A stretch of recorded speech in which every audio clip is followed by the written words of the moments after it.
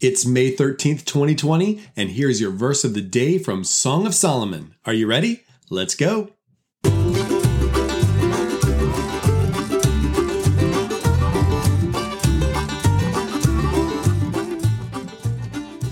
Hi guys, Corey here. Thank you so much for joining me. On this podcast, I'm going to be sharing with you a verse each day from each of the 66 books of the Bible. I'll probably take some breaks here and there and have some different episodes, but overall, we're going to be working our way through each book of the Bible and picking one verse that stands out and discussing it. So today, we are in the book of Song of Solomon, and the verse I want to share with you is Song of Solomon 1 verse 15. Here it is. Behold, you are beautiful, my love. Behold, you are beautiful. Your eyes are doves. All right. So the Song of Solomon, this entire book is about love. We all know a little bit about love, right? We love chocolate. We love steaks. We love podcasts, right? We love our children. We love crab legs. We love our spouse. But isn't that something? I can say I love crab legs, and I can say I love my wife. Isn't that a little different though? They are both love, but there is a world of difference between what that actually means between the two of them. And honestly, to go a little bit further with this concept of love, our culture has just twisted love into something that it was never intended to be. So in this book, the Song of Solomon, we are shown what love looks like between a man and a woman. This is a letter of what love is supposed to be.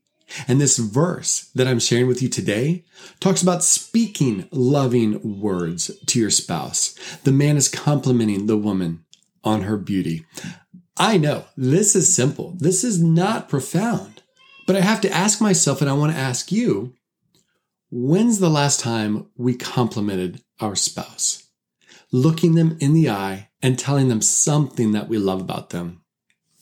Honestly, if we started doing this on a regular basis, marriages could be saved. Love could be rekindled.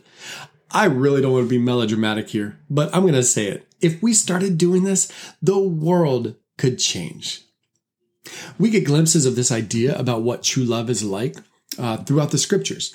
And just one that I want to share with you is a common one that we hear a lot, say in weddings, and it's 1 Corinthians 13, verses 4 through 7. It says this, love is patient and kind. Love does not envy or boast. It is not arrogant or rude.